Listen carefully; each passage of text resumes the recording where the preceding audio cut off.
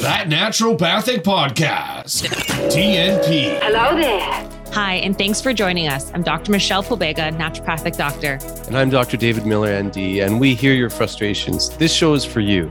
This show is for you if you're feeling like your current healthcare strategy is not getting to the root cause or the underlying reasons for your health. This show is for you if you've been told that you're fine, but you definitely don't feel very well. This show is for you if you're walking out of your doctor's office with 1, 2, 3, 4, or even 5 medications without any mention of diet, lifestyle, or a long-term game plan. This show is for you if you've got several specialists taking care of you, but no one is really putting all the pieces together. This show is for you if you believe that health should be part of healthcare. These problems have solutions. We know it. Our patients know it. And we want you to know it. Naturopathic medicine is the solution that you should know about. Hey, welcome to another episode of That Naturopathic Podcast. Dr. David Miller, ND, Dr. Michelle Pobega, ND. Hey, Dave, how are you? Yeah, good. Good. I'm good. Good. Yeah. Good. All right. Do you feel like your breath has been a lot better since taping your mouth shut for the sleepings? It has been better. Yeah. I just told someone today.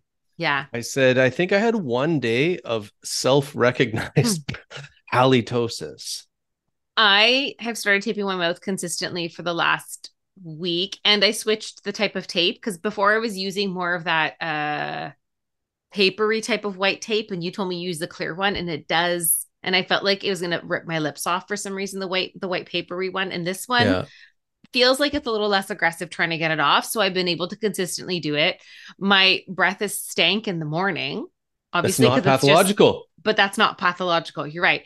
And then I do my oil cleansing now. I'm going back to oil pulling every morning too, just to maintain my oral health and stuff like that. When do you do the pulling? Do you do it before, after brushing, flossing? What do you do? See, I've heard different things. Some people say before, some people have said after, and I don't really think it makes a difference. I think if you do it, you benefit from it. Yeah. So I tend to. That sounds like an answer I would say. I tend to like doing it first. Yeah. Because like my mouth just feels so gross and I just want to swish things and spit it out. And then I floss and brush, and then my teeth feel so great. And I feel like through the winter and cold months, it's nice to do that just to maintain like a healthy oral microbiome. But yeah. So I don't know. I had no complaints about halitosis personally, but I feel like these efforts are probably just going to serve me in more than one way, including any type of stank breath that I might possess. But yeah, that's our topic for today, everyone.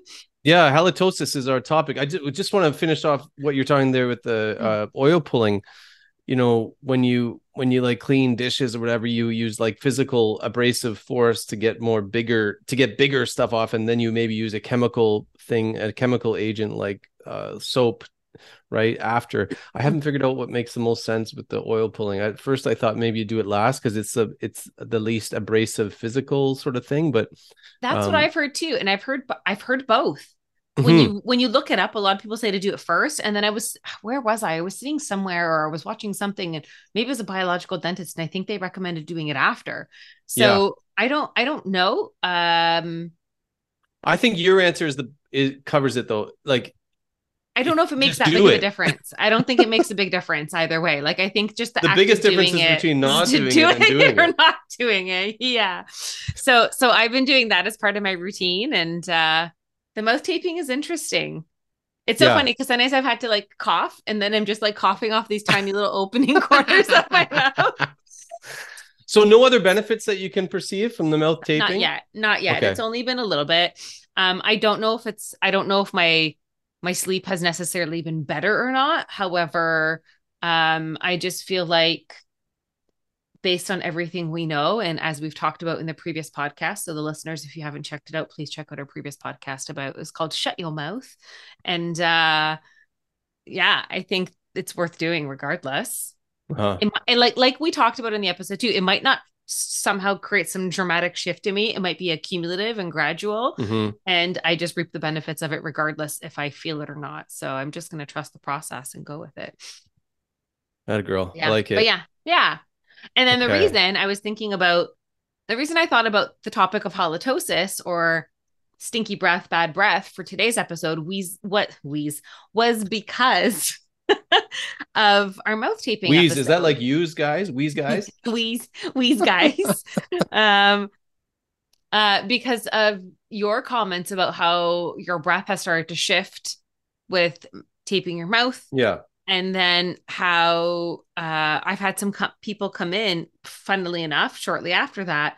Their primary concern wasn't halitosis, but they've kind of mentioned it as an aside, being like, also my breast's been a little bit stinky. So I thought, it'd be interesting to talk about this because it's kind of connected to a few different things here. But yeah, and I think part of, a big part of maintaining a healthy oral microbiome, which is a big part of halitosis, is saliva production and making sure your salivary glands and everything is filtering out and being lubricated. So mouth breathers tend to have a drier mouth, which is likely why they have stinkier breath. Mm-hmm. Right? So tons of benefits to it, but I would say like our topic today being on halitosis, the benefits it sounds like for mouth taping, which we've already covered, seem to be more focused on depending on what you read, but it seems like more research and results focused on dental health. And with regards to halitosis, it's interesting because as a naturopath, we learn in school about these conditions that can lead to halitosis, like liver and kidney issues. You can smell kind of ketones in the breath of a diabetic ketosis and things like that. So when I went to do the research, I thought there'd be a lot more, but it looks like the sort of causal patterns with halitosis seem to be more like you said, 80 to 90%. The research I saw said 87% oral origin issues. Oral, yeah. With 13% being extra oral, meaning like, ear, nose, throat, ear, nose, throat, lung health, respiratory, and it's typically upper GI, but some lower GI.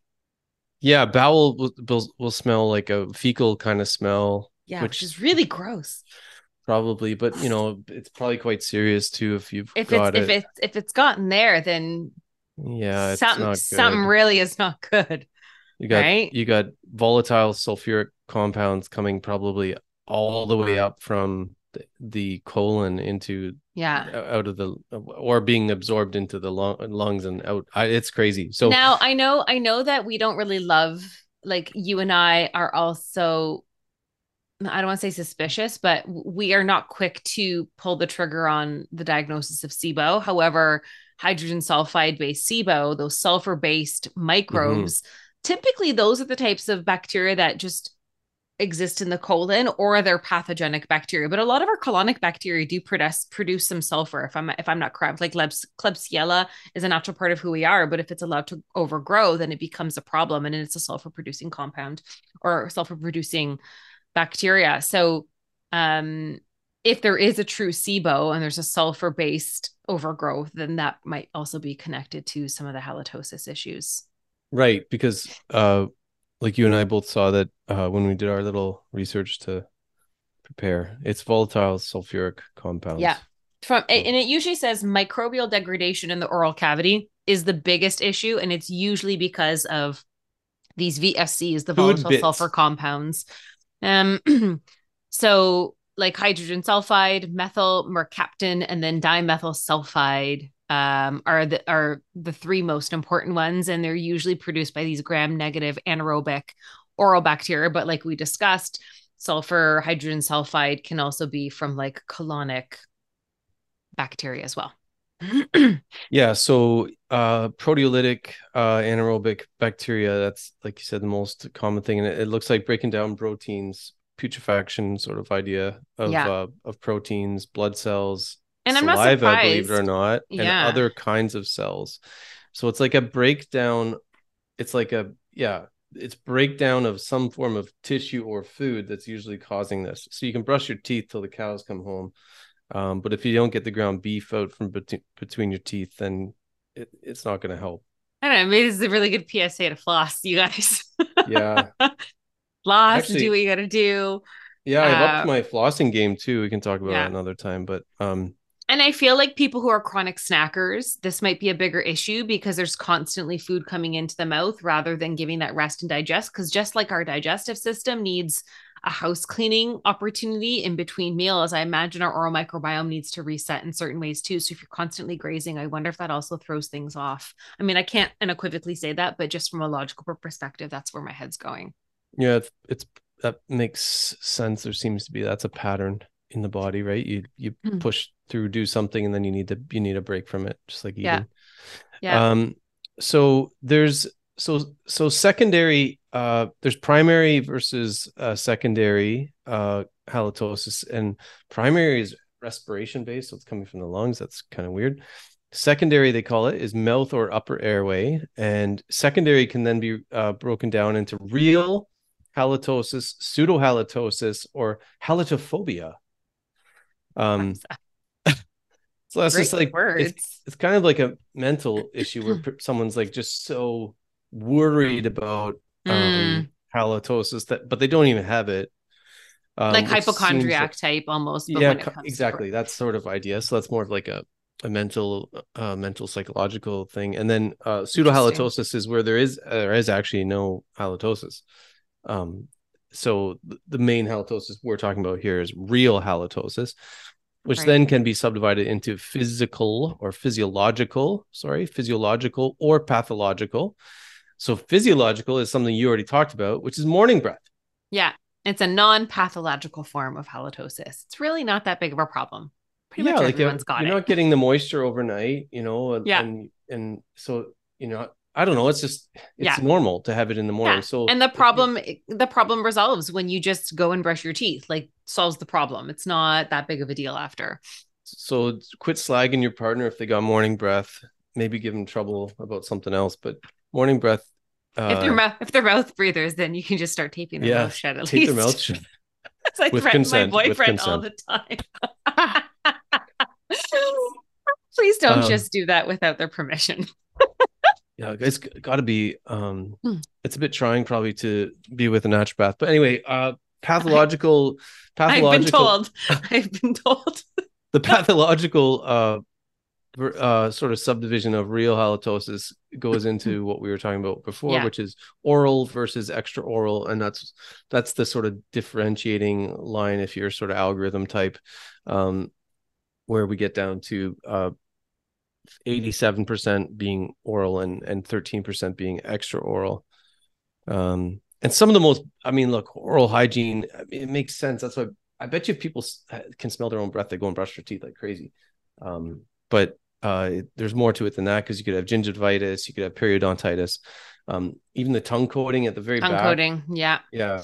So I use this flosser called the Slate flosser. We can talk about another time, but it's got a tongue cleaner on it, just so it reminds you to do that at the end. Ear, nose, throat issues, etiology, tonsillitis, sinusitis, foreign bodies, rhinitis. Tonsillitis, that's a big one too, with just all like you could talk about pustules and stuff coming out. Talk about that for a whole episode. Sinusitis also could. Rhinitis, just runny nose. Yeah. And then, as you talked about, it's normal to sort of have decreased saliva at night, so dry mouth and all that. But dry mouth would be made worse by mouth breathing. Funnily enough, is that a word? Is that an expression? I don't know. I hear it a lot. Funnily enough, we're gonna do it. We're going with it. It looks, because we can do it, because we have a podcast. We can say things. 40%, it sounds like, of kids with like dry mouth, or with kids with bad breath, because it apparently happens in kids a lot. It's just due to mouth breathing. So back to our episode on mouth breathing. Xerostomia is patients who have dry mouth. And they often have an increased volume of like plaque on their teeth and their tongue, because they're not producing the saliva to be able to flush and lubricate and kind of like rinse and repeat in their mouth to like clean things out. So a lack of salivary flow will lead to the disappearance of any kind of antimicrobial activity that the saliva would naturally possess. And then there's just an overgrowth of bacteria. So this can be from diabetes, Sjogren's syndrome, stress, depression, medications, mouth breathing, and alcohol abuse apparently can all cause xerostomia. And then the elderly often suffer from this a little bit more. I guess as you age, things just you don't produce your juices as well. You don't produce digestive juices as well. You don't produce like saliva as well. Everything just kind of dries up a little bit more. So this is a big deal as well. And Sjogren's is a big autoimmune condition where everything is dry eyes, dry mouth, dry this. Everything. I have only one or two clients. I think I have one client that has Sjogren's, but it hasn't been formally diagnosed. But I'm suspicious that they do. Yeah, it's funny you said the dry mouth thing, and I just got thinking of Alzheimer's, where they have issues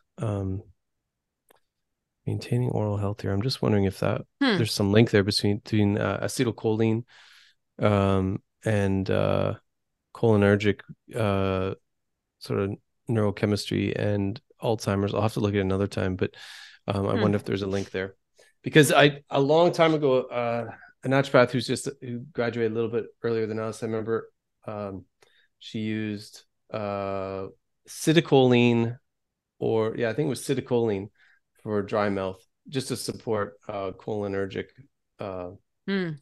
Yeah, and it was, I mean, look, it's anecdotal, but sometimes that's how we learn stuff, guys, to be honest. Yeah. I was reading something where even like an increase in the salivary pH might also problematic. Above 6.5 can be problematic. And that can start to maybe allow for the development of a malodor. Mm-hmm.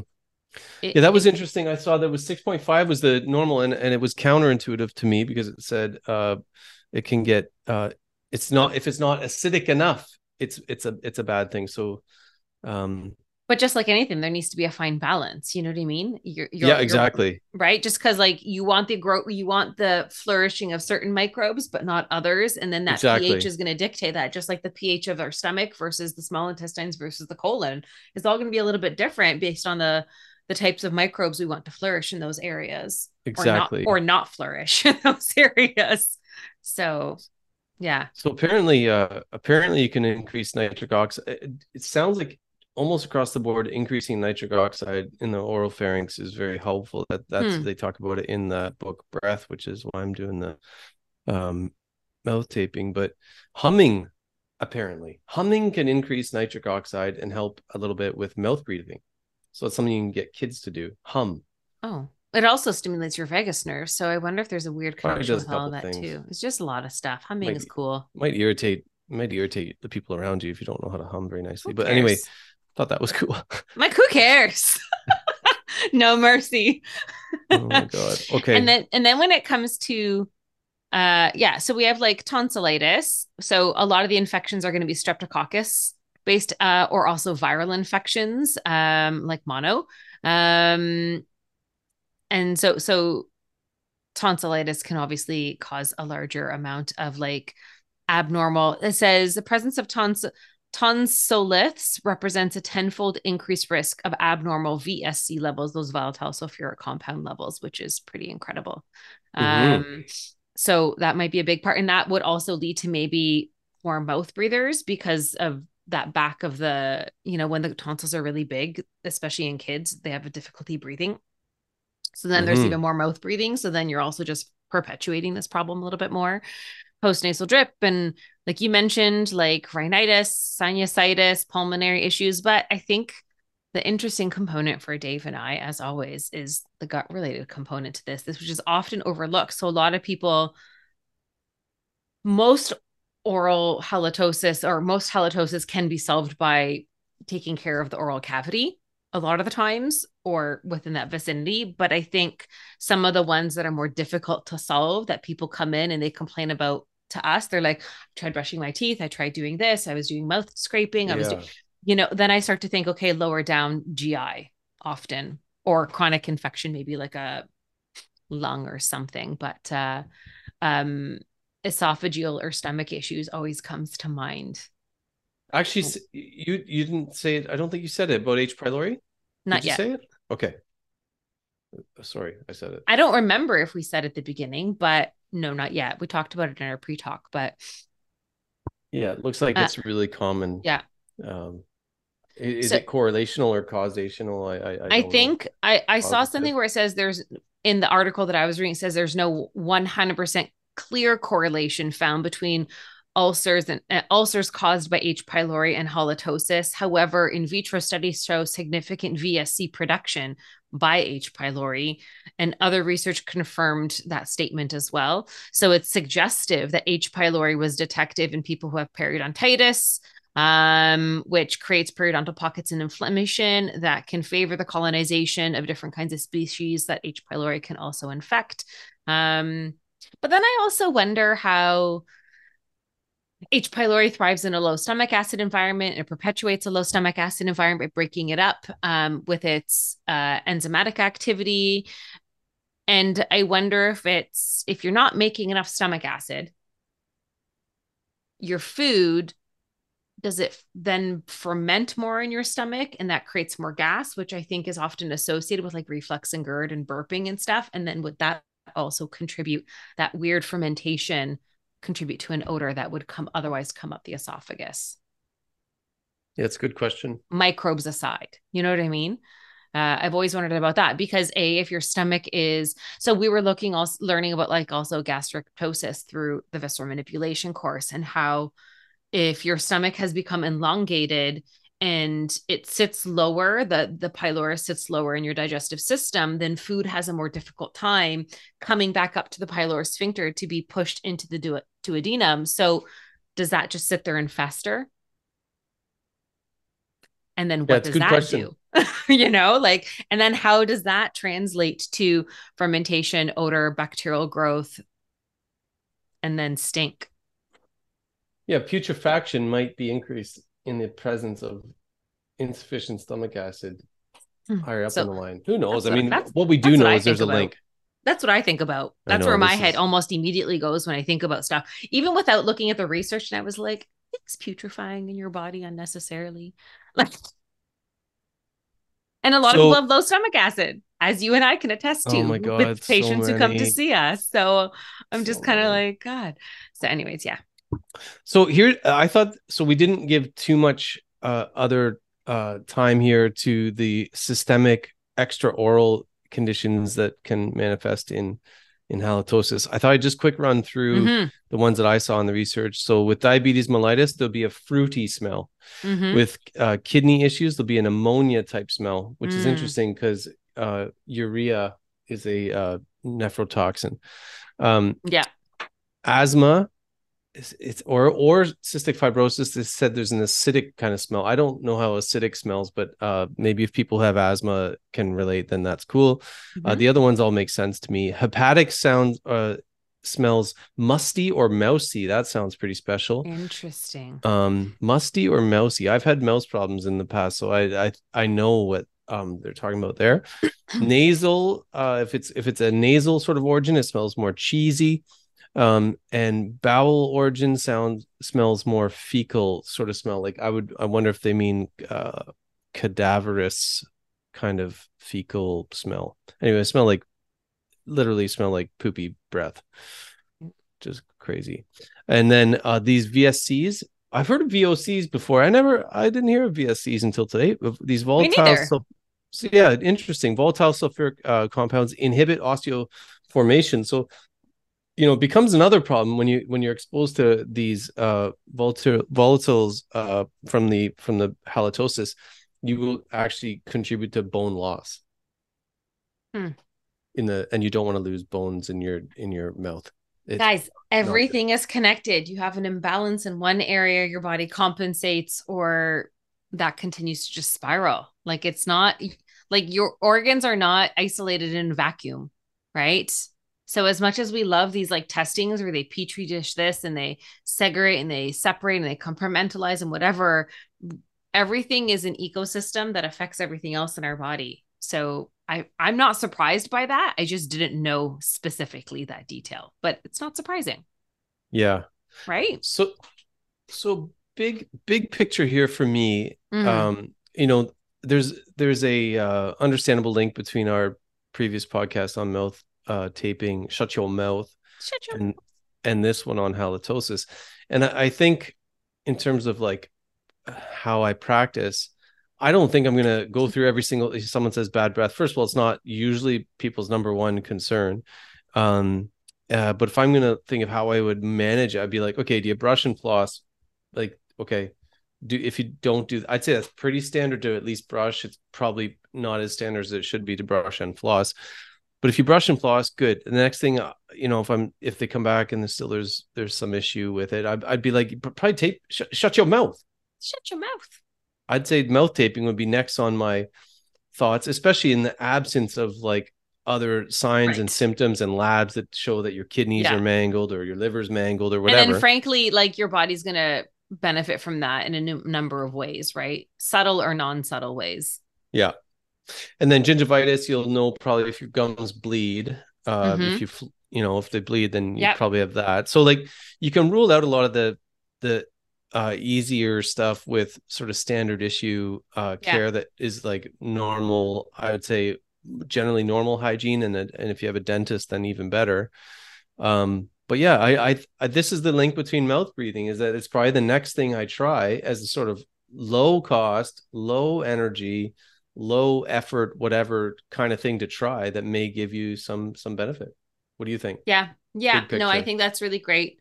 I think that helps. And I think that's a good, quick, efficient, and cost-effective solution. And I think, based on the work you and I do, we work on a lot of gut stuff. I work on a lot of microbial things. I work on a lot of detoxification things. And I've had people just comment that their breath doesn't smell as much as it used to when you just start fixing other parts of the body and allowing things to make sense, work in harmony. So, but I think mouth taping is going to be a recommendation of mine, I think, a little bit more frequently. Yeah. Why not? Yeah. Why not? Like, just like we said at the end of the mouth breathing episode, why not? Yeah. Right. Nobody likes stinky breath. So no, and it's just a sign. Yeah. And yeah. So I got 3M Next Care in the clinic, and I show people how I do it basically every time someone new comes in or I haven't seen someone in a while. I just show them how to tape the mouth shut. Why not? I was like, when I wear my lipstick on days to clinic, that may or may not be as effective for me, but I can show them the tape. Oh my God, girl problems. Life as a biological male is sometimes simpler. I have to admit it. Girl problems. Yeah. Nice lipstick though. Again, Michelle. You'll find a way. I'll have a lipstick moment. I know. I don't even know if I've ever demonstrated. I'll just be like, yeah, you just tape your mouth. Just get this type of tape and just do it. Here, take this piece of tape and put it on your own mouth. Here, that's what you could do. I put it on from here to here. It's great. Yeah. Yeah. So yeah. Okay. Good. So if you got the stinky breath, guys, listen to Shut Your Mouth. Why do we say it like that? You have to say it like that. That's the way you wrote it. You can't say it any other way. No. It would be a disservice to our abilities to be clever to say it any other way. All right, guys. I hope you enjoyed this episode. Oral care, breathe through your nose. And if those don't help it, work with a naturopath to start addressing maybe deeper dysfunction. You got it. Ta-da. Now it's time to shut my mouth too.